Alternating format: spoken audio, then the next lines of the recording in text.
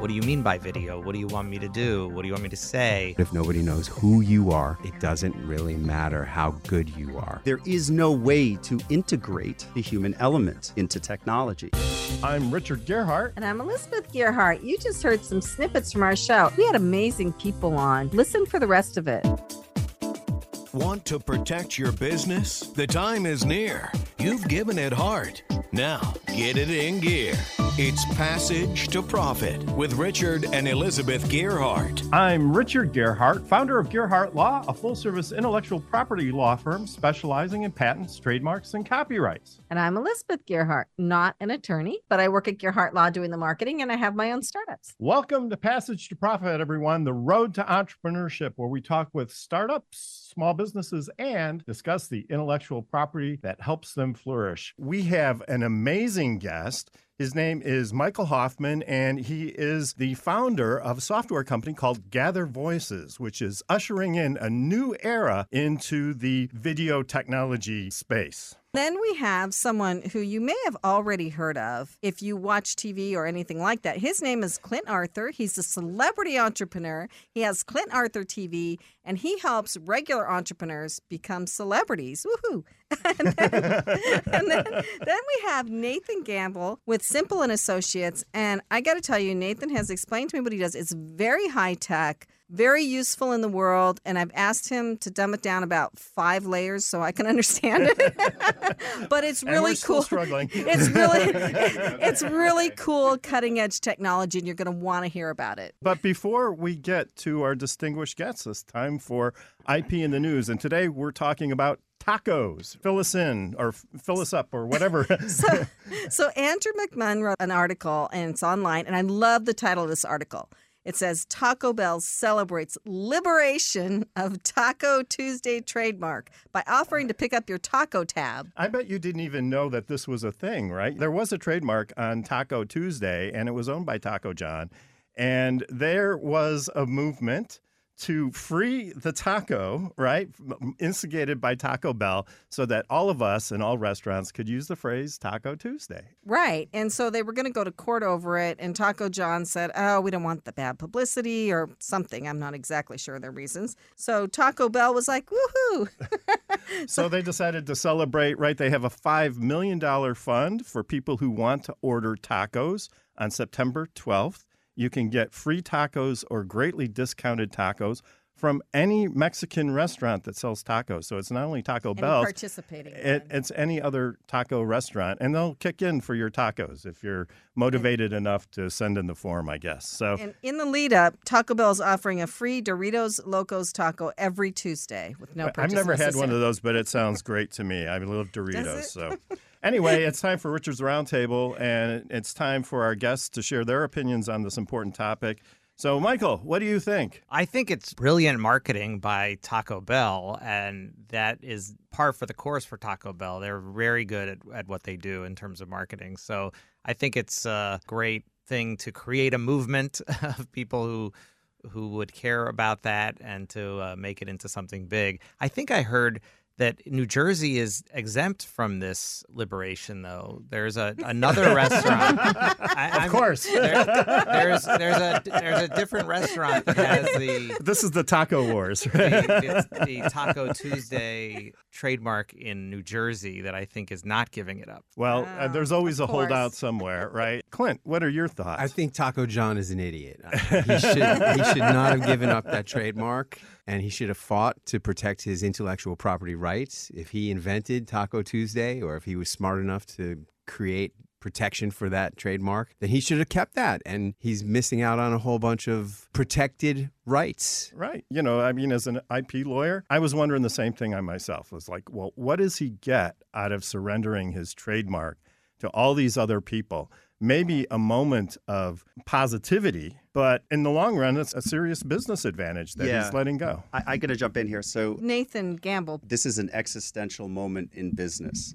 You see, what's happening today with artificial intelligence and the growth of data as an artificial intelligence inventor is we're understanding that ideas can mean more than money. Think about it. When you're young, sticks and stones may break my bones, but names will never hurt me. But we know that's not true. Names can hurt more than sticks and stones. The reality is science is showing us that the power of brands are far greater than just the intellectual property or the technologies they spawn, because they spawn cultural ideas. Look at Disney. Disney has sacrificed its IP or compromised its IP by stepping into culture wars that nobody asked them to step into.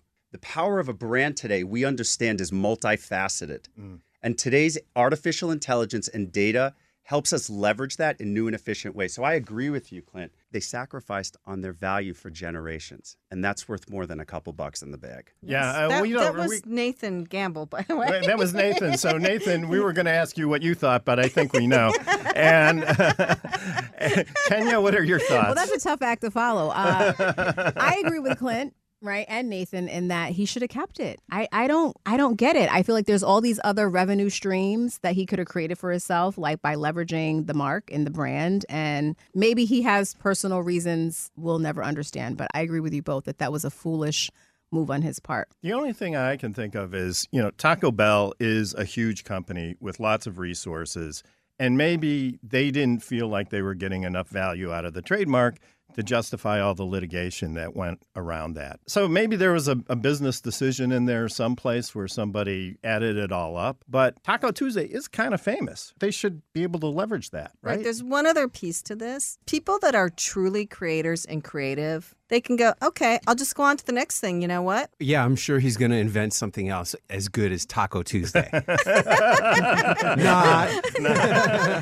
This is a pure case of fear. And, any action ever taken out of fear is always going to be the wrong action. And that's why he caved under the fear. Oh, I don't want to fight the big guy. Well, he missed his perfect opportunity. He had a David versus Goliath moment. I'm sure the whole world would have rallied against David versus Goliath, and nobody would have been on Taco Bell's side. Here's Taco Bell, a huge corporation, trying to lean on some little guy nobody's ever heard of. They leaned on him. He caved. What if he gave up on the patent because what he was trying to say is, I'm freeing Taco Tuesday, I'm democratizing, and I'm going to start selling shirts or products or other taco paraphernalia in different stores. What makes this such a foolish story is not whether or not he fought Goliath, it's that he didn't have the confidence and the self-belief to try. There's lots of reasons why he could have decided not to do it. But that said, thank you for your comments. I guess the moral of the story is if you have a great trademark, don't give it up. Amen. Get a great trademark attorney. Get a great trademark attorney. And I just want to be clear, he didn't get any money from this? Well, We the don't story know. doesn't say. And, to Nathan's point, like when Elon Musk gave up all of his patents for the electric car industry, he was doing it to promote the growth of the industry. But Elon Musk got a lot of publicity around that. All the publicity here is going to Taco Bell. Taco John is not riding that train. So a loss and a loss. And a loss and a It is. loss. So anyway, it's time for our distinguished guests. Michael Hoffman is here. He's the creator of Gather Voices, which is an amazing software program. Elizabeth's been using it in her business for a long It's time. my secret weapon. It's her secret weapon. So please tell us about the software and what prompted you to do this. I started Gather Voices really solving a problem, which for our clients at an agency that I ran. And the problem was that video has become the most important kind of content there is, but traditional video production is slow and expensive and hard to do. And so clients were coming to me, somebody running a professional video production operation, and saying, we love those videos you make for us that cost $50,000 and take 4 months to do, but we need video all the time. Can you help us? And we tried everything to scale video, and traditional production just doesn't scale. And the aha moment for me was learning about the first feature film shot on an iPhone. And I thought, wow, everyone we want on video is walking around with a professional video camera in their pocket. So how come we can't get the content we need? So we did some experiments where we just asked people to make a video, Elizabeth, make a video. Kenya, make a video. And that did not work very well. People didn't know, what do you mean by video? What do you want me to do? What do you want me to say? How do I get the content? There's legal issues around that. So what we did is we built technology that lets a company bottle up what you want somebody to create a video about. And when somebody clicks on the link that you send them, the software walks them through making the video you want from them on their own device. It checks their lighting and sound. It gives them time limits and talking points. It has them sign the legal release. and it sends the video right back to the company, where a non-video expert can actually add branding, a call to action, create a montage, a gallery, publish, all with a few clicks without having to know how to do anything. That's really amazing. And I love what you're doing because I do think it'll improve the quality of the videos that we see because there's so many bad ones out there, right? What kind of advice does the software give? Yeah, so the software makes sure that the person is well-lit place, that it's quiet. They get coaching in that sense. So it might say, hey, it seems really loud in there. Maybe you want to move to a quiet place. Or, hey, we can't see you. Maybe you're backlit, or maybe you're not in the shot, because people aren't always paying attention. So we call it gentle coaching. We don't force, but we remind people to think about those things when they're recording. Yeah, and it's really interesting. You're using this for companies now with marketing departments. I've looked at the software closely. You've got it segregated into different groups and different things. So can you talk about that a little bit, how a marketing department would use it? Sure. I think one thing that I've been a bit obsessed with is this, when we look out on, if you're on TikTok or you're on Instagram, you see this person with no marketing team, no budget, no nothing, sitting in their parents' basement or whatever, making videos and getting incredible amounts of engagement around that content. I'm looking at that, and then I look at a company with a marketing team and a marketing budget and thoughtful ideas, and they can't do any of that. So what is the equivalent for businesses? And I think the equivalent is not that the CEO of every company has to become a TikToker. I think the equivalent for a company is to lift up the voices that are in your community, the customers, the employees, the fans, the students, the attendees, the guests, whoever it is, there are superstars among them. And if you give people an easy way to share their stories and record, the aggregate of that for a company is going to be equal to what that one TikToker is doing in their basement. And so we're really trying to power that for companies and say, number one today is authenticity. People do not want to watch marketing stuff anymore. They want real things from real people, real stories from real people. And I think, in this age of AI creation, that's only going to be more important.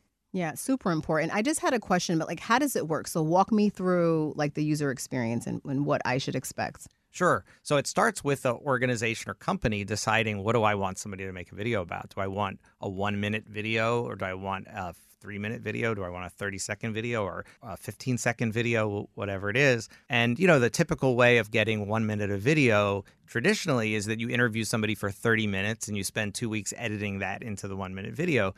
What we're doing is giving people very specific instructions of what you want for that 1 minute. So that's what the company gets back, and there's a lot less post-production to do. So the company decides, what are the talking points? What do I want them to talk about? What's the time limit? And then the software bottles that up into what we call a video request. That video request can be embedded into an existing workflow. So if somebody's filling out a form, you can say, tell me about it. If somebody buys something, you say, why did you buy this? So when people are already thinking about whatever the thing is, you can ask them for their story. And when they click on the record link, the software is going to check their lighting and sound.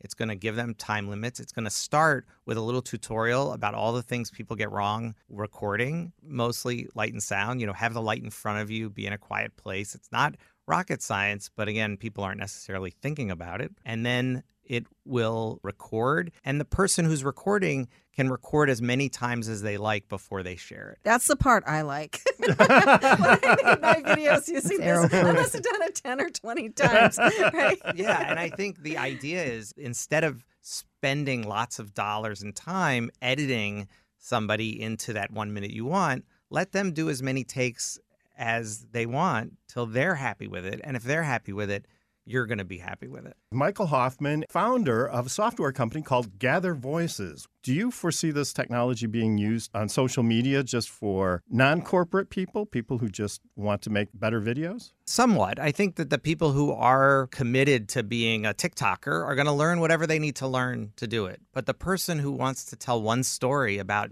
why they love your company, or if they want to tell the story about the patent that you helped defend for them, they're not going to want to learn all the software and all the things. And we're really set up for those people, the people who want to tell one compelling story and not the people who are going to be committed to all that learning and figuring that out. Which is exactly why I'm using it for Blue Streak, because I'm asking everybody to do their 30-second pitch. And they're only going to do that once. And then it helps me scale because everything goes into the same software funnel and gets the same branding. Everything looks exactly the same on the directory. So there's a lot to it. I don't want to give away too many secrets because we're integrating it into the website that I'm doing for Blue Streak. But it's for the person who's afraid to make videos, who doesn't want to screw up, who doesn't want to have people around him, who just wants to sit there and look at the thing themselves and look at it till they get it right and then submit that.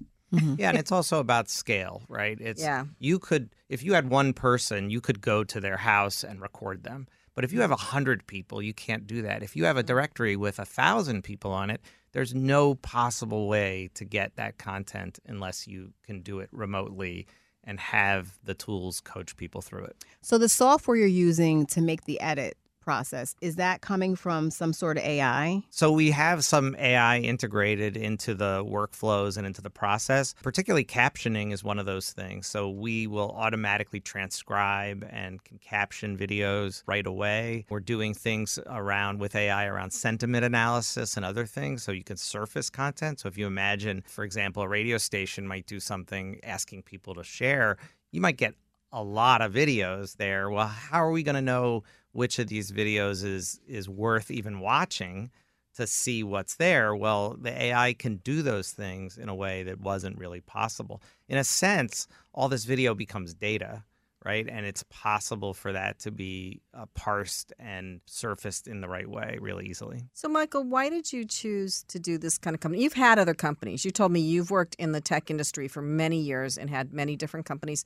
What made you choose video right now as an entrepreneur to work with? It really was trying to solve a specific customer problem. So, I was running a marketing agency, and if you're not doing video, you're not getting attention today. And we couldn't solve it. And I didn't see anything else out there. When I started, when I had our first version of our product, I took it to people, to venture capitalists, to others, and I said, I don't even want to go down this road if it exists. Who's doing this? And everyone was like, you got to do this. So that's really what pulled me out of my complacency of what I was doing and said, okay, I'm going to go down this road and make this happen. And that didn't exist when I started Blue Streak, which was originally Fireside. It didn't exist then either. I couldn't find anything like that. So, Michael, a lot of our listeners have ideas that could be translated into software applications. Can you kind of go through the steps that you undertook to develop the software and get it where it's at today? Yeah, and I think my steps aren't going to be the same as everybody else's steps. I had a real advantage in doing this, which is that I had a development team, a software development team that I've built many years ago that supported me in the other work that I was doing. So I was able to incubate this idea. But I think, today, I think the first thing is validating the concept before you go down the road of building something. We all have great ideas, but are you really solving a problem? And is it a problem somebody would pay for? It's much easier to validate that today than it used to be. So the idea where you could put an ad, you could have people actually buy something and say, oh, it's not coming for 6 months. You can talk to people about their pain and are you really solving something? So I think I'd caution everyone to start with really validating the problem before you build, because people fall in love with their own concepts, their own ideas. They become infatuated with their ideas. Exactly. And then they keep building and they keep building and they keep building instead of being out in the market and getting the real feedback from people who are going to tell them, hey, this works for me or it doesn't. So how do you go about doing that, though? I mean, do you just make up a website and say, would you buy this? Or how do you go about validating? I think there's a few different ways. There's a terrific book called The Mom Test, which is all about... if your mom would buy it? Or if your mom would be proud of you? Being able to explain it in a way that's not about your product per se. It's really about the jobs to be done. What is it solving? And is that something that's valuable to the people you're going to solve it for? So that's one way. Other ways are to do what you were saying. You can put an ad out and see who clicks on that. You can have things that look like they're ready to buy and see people's behavior. One of the things we know is people will say things and do different things. So just asking people and doing surveys is not necessarily enough, you can actually see what people's behavior is in the wild. So that's the first piece of it, I just want to piggyback off that a little bit because the traditional approach has been to do surveys, focus groups. You ask all your friends, but you may not get the most objective feedback. But I really like the idea of actually creating fake websites where you can get real feedback from people. And you can even promote these with pay-per-click and other advertising tools to see how well people would respond to it sort of in the real world. Exactly right. And that kind of real data is super valuable. And I think one of the advantages of starting something today is it's a lot easier. I don't want to totally date myself, but when I started, you had to build everything. You had to build every page. You had to build your own servers. You had to build your own data center. You had to, do all this infrastructure. And today, not only is there things like AWS, the cloud that you can piggyback on and you don't have to touch a server or anything like that, but also there's no code tools that allow you to build applications without coding. And those have grown dramatically, like Webflow or Bubble or others, where they're really letting people who are not coders figure out how to actually build useful things with a much quicker time frame, much less expensive, and really making it much more accessible for people to be able to start companies. Question for you in regards to like a professional videographer, because we have a few of those in the room today. Like, how could they utilize software like this? Yeah, we work with a lot of professional videographers, and I think most will say we have way too many projects than we have time. Way too many people come to us and say, hey, can you just shoot this? Can you just do that? Can you just we're doing a Christmas card. Can you go do this thing? And it's like, hey, you have no idea how much work is involved in this and what's on our plate. And so what we're doing is saying we're not replacing what the professional producers are doing. It's really like a pyramid. We're creating a foundation for new content, additional content. There's so much written stuff. Think about every email you get that's a big block of text that you don't want to read. And if that was a video, how much more powerful that would be. There's so much more video opportunity out there. For the professionals, it's, hey, there's a whole set of projects you can say yes to where you don't have to do all the same amount of work. And that can let you focus on the things that are really important for the professionals to be doing. We have Michael Hoffman, founder of a software company called Gather Voices, ushering in a new era into the video technology space. Passage to Profit with Richard and Elizabeth Gearhart will be back right after this. I'm Richard Gearhart, founder of Gearhart Law. We specialize in patents, trademarks, and copyrights. You can find out more at learnmoreabouttrademarks.com. We love working with entrepreneurs and helping their businesses grow. And here is our client, Ricky, to tell it like it is. Hi, I'm Ricky Frango, founder and CEO of Prime 6. We manufacture high-performing, clean, and sustainable fuels like charcoal and logs. We've been working with Gearhart Law since the beginning, really, and they've helped us figure out the trademarks, the patents, everything that has to do with product development and how to protect our inventions. And we're extremely grateful for the wonderful team that has been supporting our business since day one. Thank you, Ricky. To learn more about trademarks, go to learnmoreabouttrademarks.com and download our free Entrepreneur's Guide to Trademarks, or book a free consultation with me to discuss your patent and trademark needs. That's learnmoreabouttrademarks.com for your free booklet about trademarks and a free consultation. Now back to Passage to Profit. Once again, Richard and Elizabeth Gearhart. And our special guest, Michael Hoffman. Michael has incredible new video software. We've been talking about it, and now we're going to move into how do you start a company like this? What are the pitfalls? What do you have to do? I think a lot of times people, especially starting tech companies, get very focused on venture capital and fundraising and those kind of things. And I think it's important to remember that those things are there to help you grow a company. That isn't the goal. Just raising money is not the point. In fact, when you raise money, you dilute your business and your idea. And so as far as you can get down the road without additional capital, you're going to be in a much better position to decide your own fate and decide what you do. So I think one of those questions, an early question for an entrepreneur is this something I can do myself, or do I need a co-founder? Do I need somebody who complements my skill set to be able to do that? And that's often an important point to decide on before you continue. So for a project the size of Gather Voices, how much money do you really need to start a company like that? In terms of getting a working product going, you need a lot less than you used to. The expectation of investors today is that you're able to get a working product and even get some revenue going before you have investors. So I would say there are certain businesses that are super capital intensive where that's not true. I can't build a car company without a lot of capital. I can't do biotech without a lot of capital. But if you're doing software, the expectation is you should be building that and selling it before you talk to anybody about money, at least at some level. So you should have the product done, and you should have customers, and you should have sales?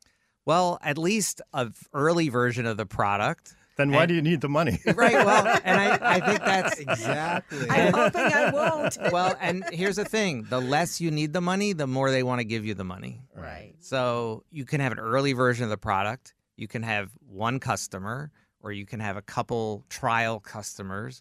But validating that this is something somebody would pay for is a really important step to go to the next level. Now, your vision may be this software is going to do these 10 things, and the first thing you build is just the most important of the 10 things. It's the one thing, and you sold that one thing to one company. And you can't do the rest of your vision without some capital, maybe. But you've proven something. You've proven that you're able to get it done. You've proven that there's somebody interested in it and will pay for it. And I think that's more important than ever. Kenya? Well, you didn't answer Richard's question. How much money? Well, the answer is you don't need any money to start. Yeah. And you don't. And I think sometimes people will use that as a crutch to say, I can't do this. I'm not going to do this. And really what they're not doing is spending the time that they need to put into it to make it happen. But I think you can start without a lot of money. I think there's a traditional way that venture capital's worked where you do a seed round, you do a Series A round, a B round, a C round, you go do an IPO. And depending on what's happening in the market, that whole system gets out of whack. So today, that system is broken because the public markets are closed. And so people are slowing down their investments. They're being much more cautious. The valuations are down. So, I think you always want to have your own future in your own hands. And the way to do that is to start with as little money as possible. Often the first money in is called friends and family round. And that's because you're using a combination of friends and family and maybe credit cards. But in order to even get something off the ground, say you're not a computer programmer, but you have the software that helps you catalog recipes or something like that, you need a minimum amount, like $5,000 or $10,000, right, to get started? Or can you really, especially if you don't know how to program, you have to at least hire somebody or... Often that's true, yes, that you will need something. I think that's where a co-founder can be really valuable. Y Combinator, which is one of the biggest venture capital firms out there that seeds early stage companies, has something online called the Co-Founder Finder or something. I don't know if that's the name of it, but they'll let you kind of say, hey, I'm working on this idea, and they'll match people together to say, oh, well, you're the business person. You understand recipes. You care about that, but you're not a coder. Well, here's a coder who's looking for an idea to be working on, and you should be partners. So that's another way to think about it, is you need somebody to complement your skill set. You know what I find hard about that, Michael, is it's been hard to find people who understand the vision I have for Blue Streak, or who even understand what I'm trying to do, even though I think it's not rocket science what I'm trying to do. But I really think if you get a co-founder, they have to share your vision, right?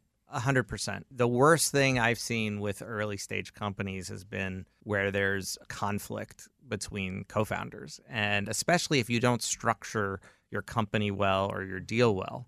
And that's why early stage investors will insist on vesting stock even for founders, meaning you founded the company, but you don't own the stock yet. You're going to vest this stock over several years. And the reason is if you leave, they want to make sure they can give that stock to somebody else who's going to run the company. So you have to really think about those issues and structure and the deal and, what happens if we don't get along. Those are some of the challenges early on with co-founders. Sure. And I mean, that's where the legal piece comes in. You really need to get in touch with a legal professional that can help you sort all of this stuff out. If somebody doesn't know about how to set up a company with stock, where can they get information about kind of how to set up the company in a way that is going to be attractive to investors someday?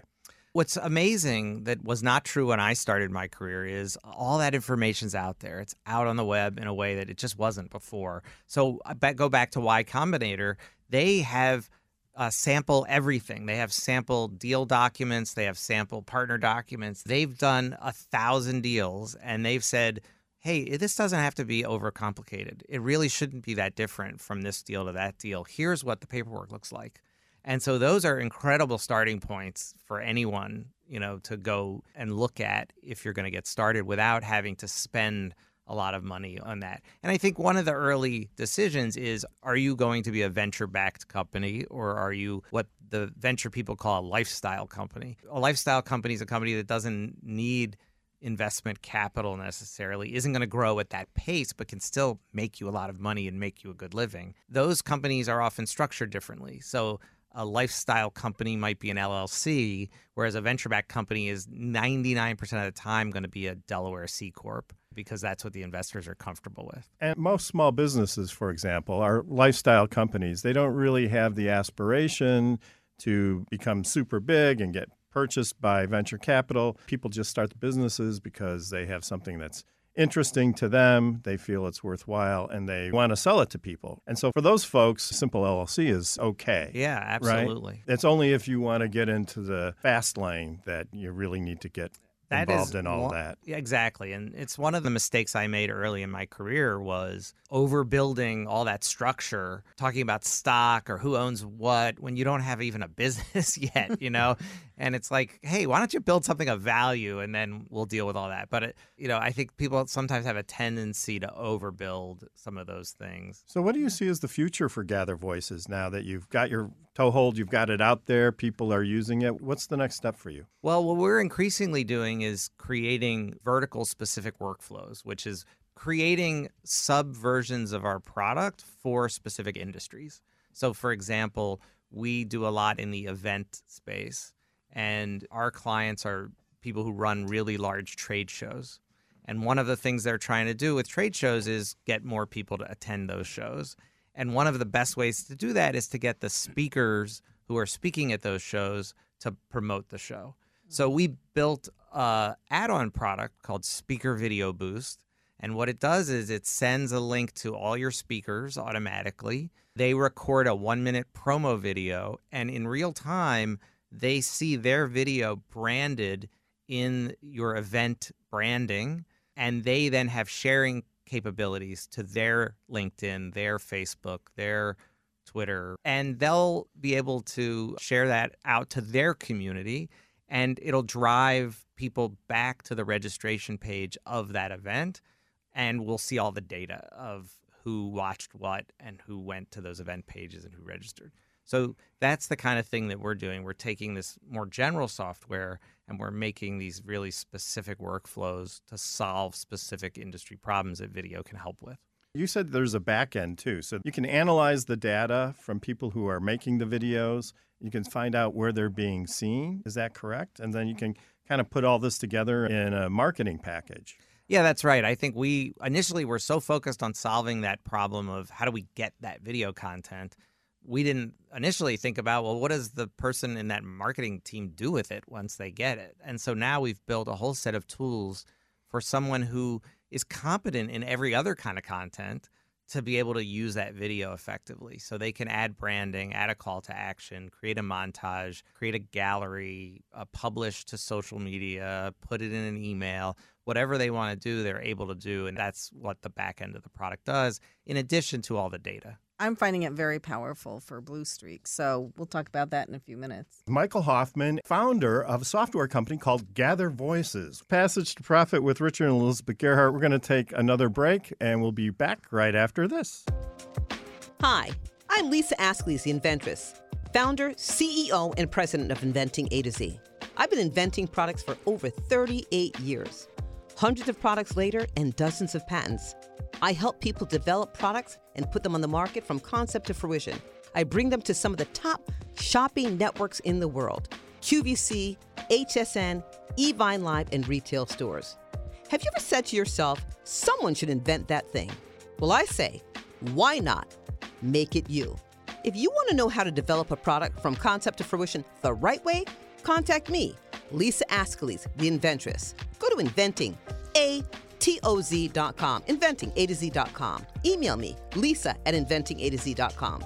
Treat yourself to a day chock full of networking, education, music, shopping, and fun. Go to my website, inventingatoz.com. Passage to Profit continues with Richard and Elizabeth Gearhart. Time for Power Move. So, Kenya? So excited about Power Move. We're going to be talking about Peter Kid Chocolate Quinlan. He is a world champion boxer. He's a fitness trainer. He's a music artist, and he's a man of faith. And he was recently on my Power Move podcast, where he shared his story about faith and perseverance and how he's leveraging boxing and wellness as a form of ministry to get the gospel of Jesus Christ out to the masses. So he has a great story. So listen to Power Move. We certainly will. That sounds like an odd combination, boxing and faith. But maybe there's a way that he makes them work together. He does. He does. He actually has a great story teaching people about God in a non-religious way, which I think we all need to have a good experience with, right? God is not here to beat us up. He's here to love us. Couldn't agree more. And Elizabeth. Blue Streak Directory first. As you know, Michael Hoffman has created this incredible software that has made it possible for me to scale. And we're still trying to integrate it into the website. And Michael and I had a little bit of discussion about that today, but maybe we can talk about it a little bit more. Pretty excited. I do have a landing page now. So if you go to bluestreakdirectory.com, you will see the design elements of the site on the landing page, and you can get a hold of me. And I have Michael's software, so we can start shooting videos right now. We just can't put them on the website yet. So that is very cool. And also with Michael's software, even though you should shoot the videos with his software because it helps you get them right, you can still upload other videos that you have. So for something like Blue Streak, if you have something that you did on YouTube or somewhere else that's a 30-second pitch video, I can still put it on and get the branding on there and everything. So very versatile, useful software. And then my other project right now, Clint's laughing, I don't know if you know what this project is the Jersey Podcats podcast that I do with my co-host, Danielle Woolley. I know all about that project. I love it.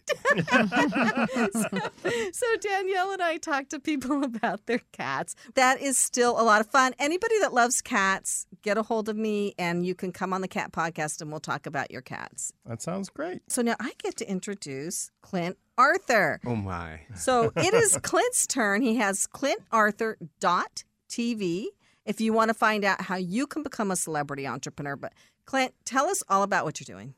Well, it's really the opposite of what Michael was talking about, because what Michael was talking about is the destruction of coaches. There are a lot of people who coach people on how to do videos. And what I do is I protect the coach, because if you are not somebody special, if you're not a person that people are excited to pay a lot of money to, then you're going to lose your job. You're going to lose your clients. I coach people through making videos, and they are excited to come to my villa in Acapulco and learn how to do it and pay me a lot of money for the privilege of coaching with me.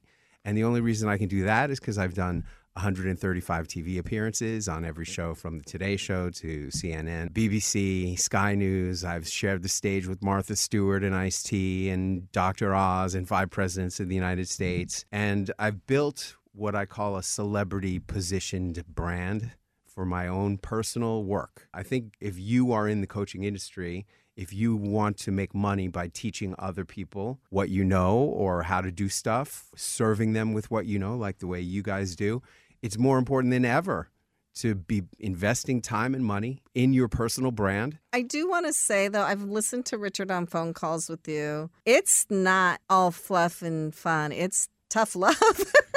Would you say, It's Richard? not for the faint of heart, huh? No, that's what I'm trying to say. I think celebrity comes naturally for some people, but everybody who wants to get there has to work at it. It's not just something you fall off the turnip truck and you know how to do. There's a lot to learn. There is a lot to learn. I mean, even a guy like Kevin Hart, I've listened to his book a couple of times on audio. He made 4 tours of every comedy club in America before he finally broke through and became the Kevin Hart that we know today. It's a process. Celebrities are built, not born. It used to be in the old days that celebrities were built by the movie studios to promote their films and to add value to their stable of stars that they had invested in. Today, being a celebrity in the eyes of clients and prospects, which is completely different than being famous. I'm not talking about being famous. I'm never going to be George Clooney. I'm never going to be able to help somebody to be Kim Kardashian. That's lightning in a bottle. But You don't have to be. I mean, most people or a lot of people think that Tony Robbins is famous. I'm going to become famous one day for saying that Tony Robbins is not famous because he's not famous. Right. I remember the videos that you had where you went and you interviewed people who worked in Starbucks or in different places. How many people in this room know who Tony Robbins is? Raise your hands. Do you know? So there are people in this room who don't know, and this is a specifically educated room. This is a lot of people in this room are Tony Robbins' target market, but they don't know who he is. And that's my whole point. You would think everybody knows who he is because everybody, raise your hand if you know who George Clooney is. Everybody's raising their hand for that. Yeah. See what I mean? He's famous. Tony Robbins is not. And that's why Tony Robbins' show went off the air after 6 episodes, because he's not famous. He's not a household name. Right. And I'm not trying to make people famous. You can't do that. But in today's day and age, it used to be if you wanted to go on TV, you had to have a book published by Penguin USA or Random House. You don't need that anymore. I've been on TV many times for my self-published, self-illustrated children's book, which I publish on Amazon, print on demand. And there's no lower animal in the publishing industry than a self-published, self-illustrated children's book. It's a pure vanity project, but I've been on TV in Boston with it, in Las Vegas, San Diego, Chicago. Those are some big markets. So you can make a real impact as an individual, and really you need to if you want to have any chance of competing in the increasingly democratized world of software as a service. Okay, Michael, you get your rebuttal. I totally agree. I mean, I think that for a lot of companies, the people who are the spokespeople need to have those skills and need to know how to do the things that you're teaching them to do. What I also think, though, is that some variety helps those companies as well. So getting some of your customers to speak, getting some of your fans, your members, and others to speak. And that's really what we're doing. So I think you're exactly right. And I want to talk to you about how you can help me. You could have a company like yours without a Steve Jobs, or I could make you into a smaller version of Steve Jobs, and obviously that would add value to your company. So the first thing we do is turtleneck shopping. Black turtlenecks. He always wore black, so you didn't have to decide. I always wear the same clothes. I mean, look, how many times have you seen me, Elizabeth? Right. And I'm always wearing a blue suit and a white shirt and a pink tie every time. I do see the overlap, though, because I have sent Michael's Invite software to very accomplished business coaches that I know. And I sat down with one woman, and they're kind of like, I'm like, how could you be a business coach if you can't do a video?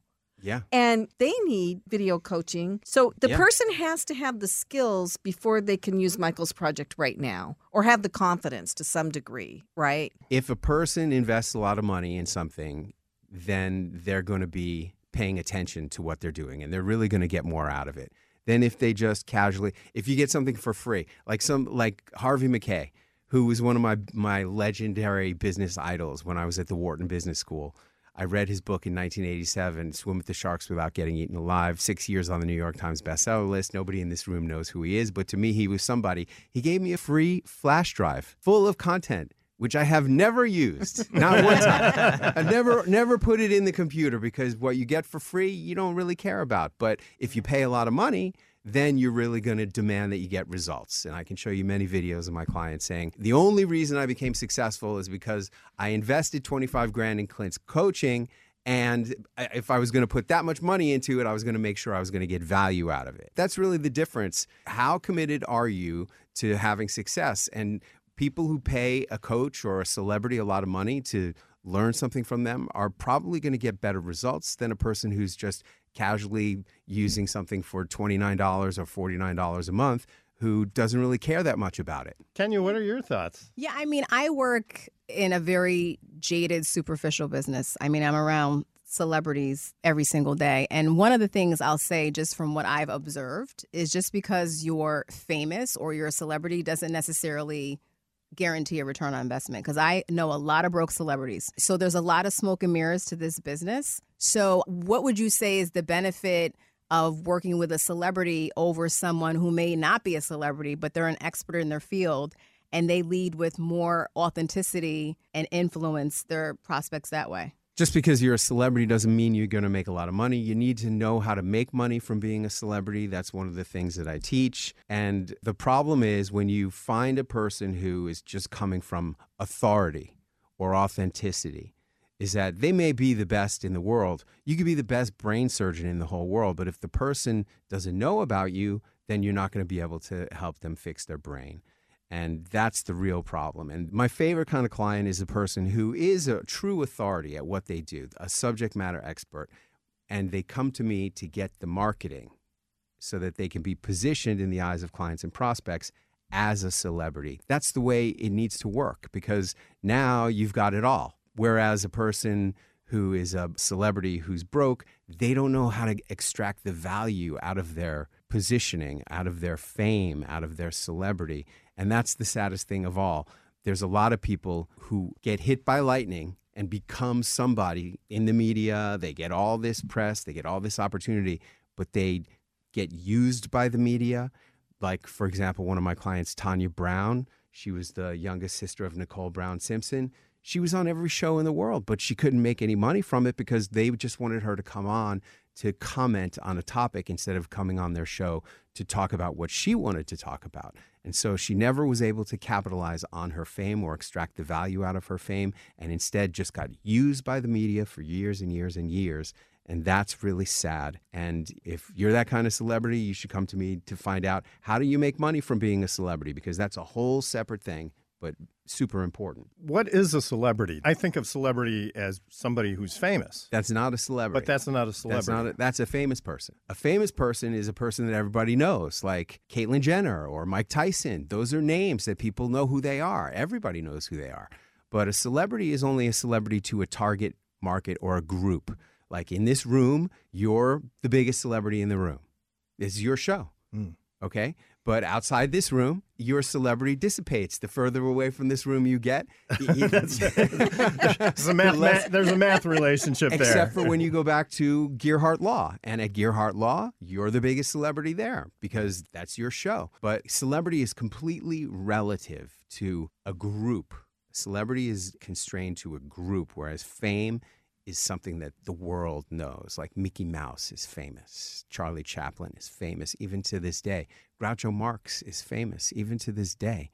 Those are famous people. So what is the biggest challenge then for somebody who wants to learn the techniques of celebrity and leverage them in the business? How do you connect the money piece to the celebrity piece? I'll tell you right now, all the money in celebrity is in coaching and consulting. That's where it all is. You know, I recently did an event with Cesar Millan. He's had 4, raise your hand if you know who Cesar Millan is. Not everybody. He's the dog whisperer. He's had 4 shows. He's on his 4th show on TV for years and years and years. You know how he's making his money? Coaching people on how to train your dog. He does seminars all over the country, and that's where the money is on this stuff. You don't make money by being a celebrity, usually, unless you become famous, like Kim Kardashian, who gets paid $1 million just to show up, or Donald Trump, who got paid $1 million just to show up when he was a speaker before he became a politician. You make money as a celebrity when you're not famous by offering coaching and consulting. And these celebrities who aren't making any money, it's because they don't know anything that people want to know. But if they knew something, if they could figure out a topic of how to educate people, then they could make money. That's why Kevin Hart is going into the personal development space. Kevin Hart is coaching people. He's like, I'm your coach, Kevin Hart. He's got a whole audio program about that. That's very smart because that's really how you make money. Kevin Hart, he should, if he hasn't already figured it out, he should be having seminars where people are paying $25,000 to be diamond level attendees at his seminars for 4 days. They get to hang out with him a little bit. They get a picture with him. They get to ask him a question, something like that. He can make millions of dollars like that by being a coach and consultant because that's where all the money is. I have a question for you. So, we went through this whole period of COVID and the pandemic, and I feel like it was a very oppressive time for a lot of people. And it didn't matter whether you were a celebrity or you were a regular person. It leveled the playing field, right? In terms that we were all going through a very strenuous circumstance and situation. I felt like people kind of pulled back from celebrities being important because they were dealing with real life problems. There was a lot going on economically. I mean, do you feel like being a celebrity is still as important in this day and age now that people have kind of come to a place of just connecting with real life issues and problems, and that celebrities sometimes come as a bit of a distraction to take people away from that? Now is the best time ever to be a celebrity because compared to being famous, see, what you're really saying is that people are less impressed with famous people and more impressed with people who can communicate authentically. And that's true. And that's why now is the best time ever to be a celebrity, because I'm not talking about being famous. I'm just talking about using the techniques that famous people use to get your message out there, to position yourself as somebody special in the eyes of customers and prospects. And when they see you give a good video, or when they see you give a good speech, or hear you on a podcast or a radio show, they're going to investigate you. And what they find when they investigate you is what matters.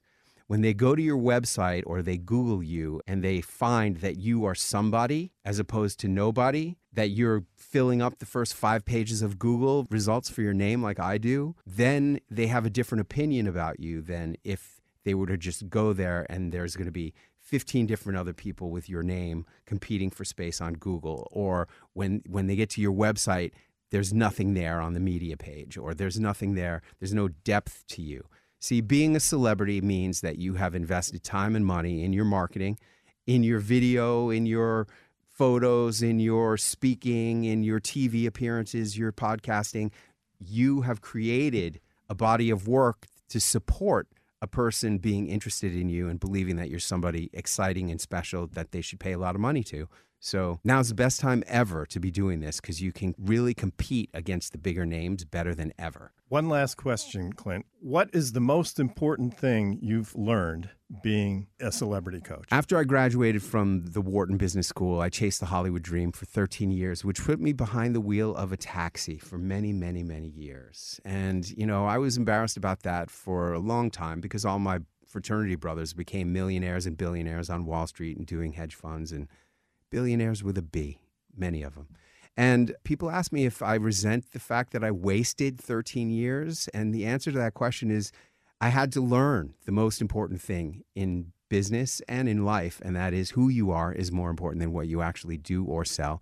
You could be the best brain surgeon in the world, but if nobody knows who you are, then it doesn't really matter how good you are. That's the most important thing. Who? Clint Arthur. Find out more about him at clintarthur.tv. Now we are on to another very interesting cutting-edge tech project, Simple & Associates and Transformation Insights with Nathan Gamble. And I'm not even going to try to describe it, but Nathan, can you describe it in a way we can all understand? Absolutely. So I guess by way of introduction, my name is Nathan Gampel, and I'm the founder and CEO of both Simple & Associates, which is a global boutique consultancy, and now Transformation Insights, Inc., the company that offers the world's first transformation management system. So what is a transformation management system? A transformation management system is designed to turn everyone in this room into Captain Sullivan. Do we all know about the landing on the Hudson? I'm sure we all do. Captain Sullivan. We know the famous Sully. movie. Sully. Yeah, we know Sully. Listen, from the Bronx, we say Sullivan. We don't mess around over here. Anyways, so it's a famous story because if you look at all the analyses and you look at all the analytics, it's impossible that this could have happened, right? And yet it did. Why? Why is it possible that we can have drones that can fly themselves, cars that can drive themselves, but they're not able to be ubiquitous? There's something missing, the human element. Today, there is no way to integrate the human element into technology until now. KTA is the first transformation management system. Shameless plug, Gearhart Law was a big part of our story. Thanks for the plug. And so we have a patented technology. It's basically the first ever technology that creates a limitless universal flow of data enriched with the human element. Why does that matter? Because if machines don't know how to work with us and we don't know how to work with machines, then to the point that was just said, you could be the best doctor in the world, nobody will care. It's not only about celebrity, if I can tweak what you said, it's about communication and interaction. And the reality is, today, there is no way for technology to interact with people until now. And that's what a TMS does. So can you give us some examples? Yeah, absolutely. So the example that everyone wants me to get to is when I explain how the technology will be used if someone, heaven forbid, had a stroke and they twitch their eye and the machine would be able to talk about them. Or how is that really possible? 100% it is. Because if you think about it, without getting too technical, as you put it, let's use the example of the self-driving car. Self-driving car has been around for years in San Francisco. Why doesn't it work? It's the human element, right? So let's go deeper into the human element. If we look closer at the data, a machine is more reliable. It works 99.999% of the time. And yet the machine, we all agree, could never do what Captain Sullivan did. And the reason is because self-driving cars live in a world of entropy. They live in a world of chaos. They live in a world of disorganization where a person could do something crazy like stand on a hood and the car won't understand that. Why? Not because the data doesn't say it's possible, but because the machine is not capable of thinking like a human. Creativity is what makes us different. If you can create an intake engine where you're absorbing information and understanding what's human from what's not, then you can help the machine understand what human beings are looking for. Will it be perfect? No, but it doesn't have to be. Technologies like KTA, which like Steve Jobs illustrated with the iPhone, they exist invisibly. We have a 95% plus adoption rate compared to other SaaS products, which if they get 10%, they're probably Salesforce. We have a 95% plus adoption rate over 4 years for a simple reason. As Rebecca, our head of Chief Customer Officer out of Herzliya, Israel, likes to say, because there is nothing to implement.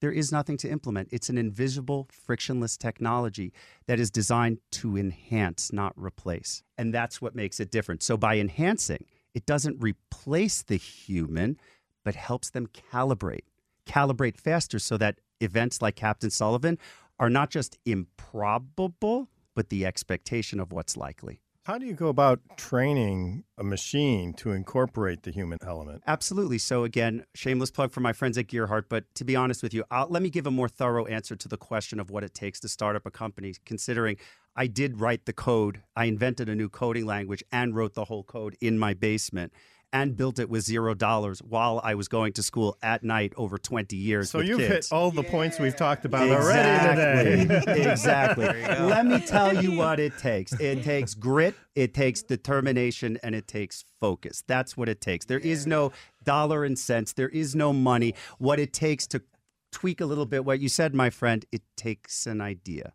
Like Inception, an idea is like a germ.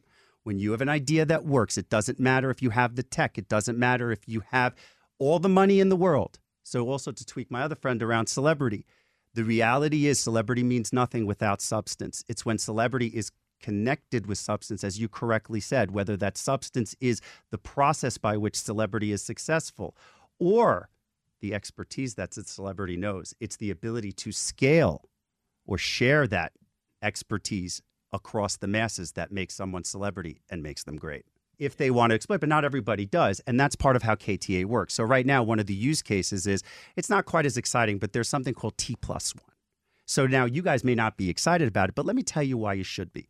I'll steal a little bit from my friend before. By a show of hands, who here has stock in the stock market? Who here takes it for granted that when you sell a share of stock, 2 days later, your cash is going to be in your bank account? What if I told you that the SEC and other regulators have decided that you're not going to get your cash the next day as opposed to 2 days later? Would you be happy or sad? Happy. Happy. No, yeah. Yeah, you'd be happy, right? But what if I told you that in transformation sciences, that's what I've invented, a new branch of physics called transformation sciences. In transformation sciences, the change of one digit, just like Albert Einstein showed us, the change of one digit at gravitational scale, going from 2 to 1, the impact across billions, if not trillions, and in fact, one of the regulators we're working with, quintillions of dollars. It cannot be done without systems. And today we're working with multiple major banks across Wall Street to deliver the first ever T+1 settlement product that will increase liquidity using artificial intelligence. All the compliance officers who waste all this money hiring people to come in and, sorry, not to rag on celebrities, my man, but these celebrity consultants and whatever say, I have the best solution, gone. It's all going to be streamlined. And you know where that savings is going to go? In your pocket. Because now when you sell that stock, all those costs are going to go way down. And that's the power of technology when it's aligned with the human element. So break it down to me like I'm a fifth grader, right?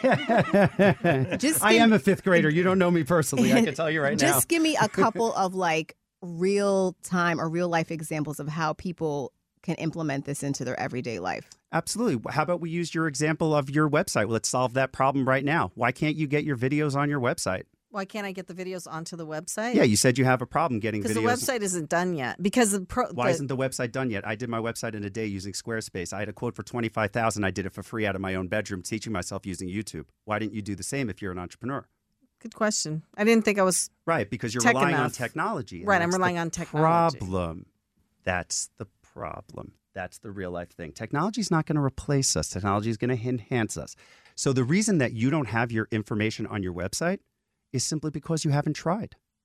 Just try. Do you know that we shot a video in my basement with Rebecca, a professional video? You can see it right now on YouTube on transformationinsights.io, and it's gotten tons of hits. We did that for under $100 in our basement, and it is world class. We had a meeting with the global head of one of the biggest consulting firms in the world. I'm a kid from the Bronx with no money. I didn't get to go to Wharton.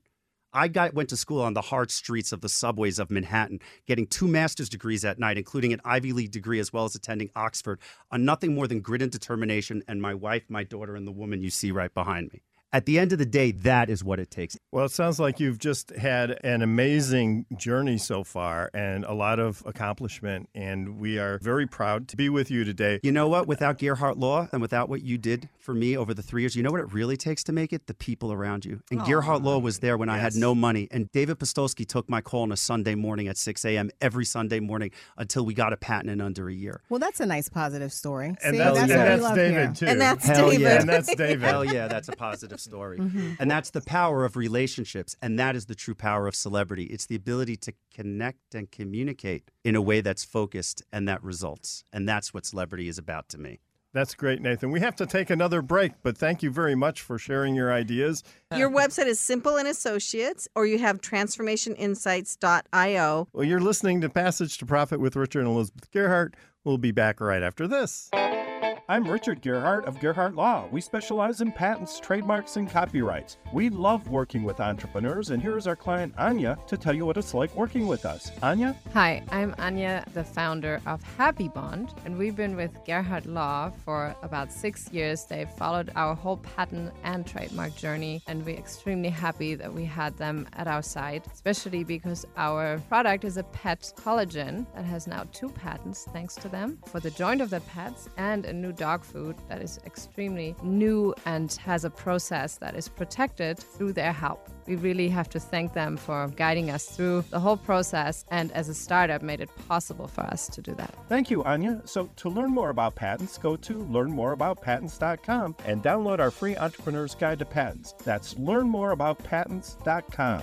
It's Passage to Profit. Alicia Morrissey is our programming director at Passage to Profit, and she's also a fantastic jazz vocalist. You can scroll to the bottom of the Passage to Profit show.com website and check out her album, Passage to Profit. And we have Elizabeth's question. What new software coming up or already here recently are you most excited about right now? First, Michael Hoffman with Gather Voices, gathervoices.co. I am super excited about Nathan's software, and I mean that. My new best friend, everyone. How this convenient. idea. Well, there's a lot of hype around AI, and for me, it's all about being human and the human element. And so the idea that those things maybe come together and in what way, that's fascinating to me. Nathan Gamble, Simple and Associates, transformationinsights.io. What new technology or product or anything really are you the most excited about? Software. Let me explain what I mean by that. Terminator 3. The movie said something very profound. It changed Skynet from a robot into software. Think about that. The rise of SaaS, the rise of data lakes, the rise of data aggregation tools. Data is no longer just an idea. Data is a product. That's really what excites me. It's software. It's not hardware. It's not a device. It's not this. It's not that. It's the ability to use software because software is ubiquitous. There's Internet of Things. It can live on different devices. And the ability of software to integrate and connect data, boy, oh boy, that's exciting. Clint Arthur with ClintArthur.tv. What new product or software or anything are you most excited about? First of all, my wife was the one who created all the visual effects on Terminator 2. Oh, no. Judgment. My favorite piece of technology is Upwork. It allows me to simply, easily, quickly help people in Pakistan or India to make a decent living and help me to create the magic that I create using the software tools that I employ, which are imperfect and need the help of humans to be of real use to society. What a great way to wrap everything about this whole show into one final summary. Thank you, Clint. Kenya Gibson. Well, I'm excited about your technology, Nathan, and I'm excited to see, how things grow for you. And that means a lot because the reality is that's the power that technology has. You see, in a system, right? So this is just interpersonal, right? And we're just having fun and we're laughing here on a podcast. But in a system which is operating at, quantum scale with factors and data and stuff like that, when you have the human element, that's what kinetic transformation, the product is. It's about understanding what is that goal. As long as we can figure out what our goal is, technology can enhance us to get there better because it brings along what makes us best, our spirit. I agree. Excellent. Now, Richard Gearhart with Gearhart Law, patents, trademarks, copyrights. What are you the most excited about?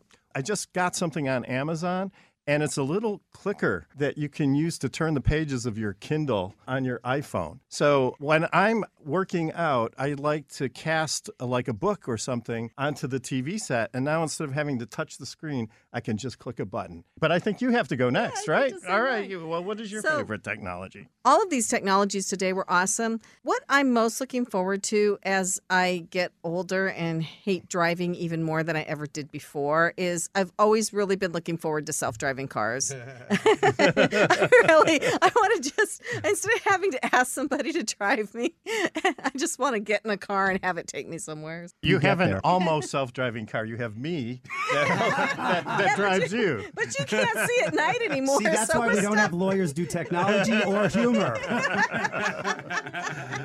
Well, you can't be good at everything. Anyway, it's time, I think, to wrap things up. Before we go, I'd like to thank the Passage to Profit team, Noah Fleischman, our producer, Alicia Morrissey, our program director. Our podcast can be found tomorrow anywhere you find your podcast. Just look for the Passage to Profit show. And don't forget to like us on Facebook, Instagram, and Twitter. And remember, while the information on this program is believed to be correct, never take a legal step without checking with your legal professional first. Gearhart Law is here for your patent, trademark, and copyright needs. You can find us at gearhartlaw.com and contact us for a free consultation. Take care, everybody. Thanks for listening, and we'll be back next week.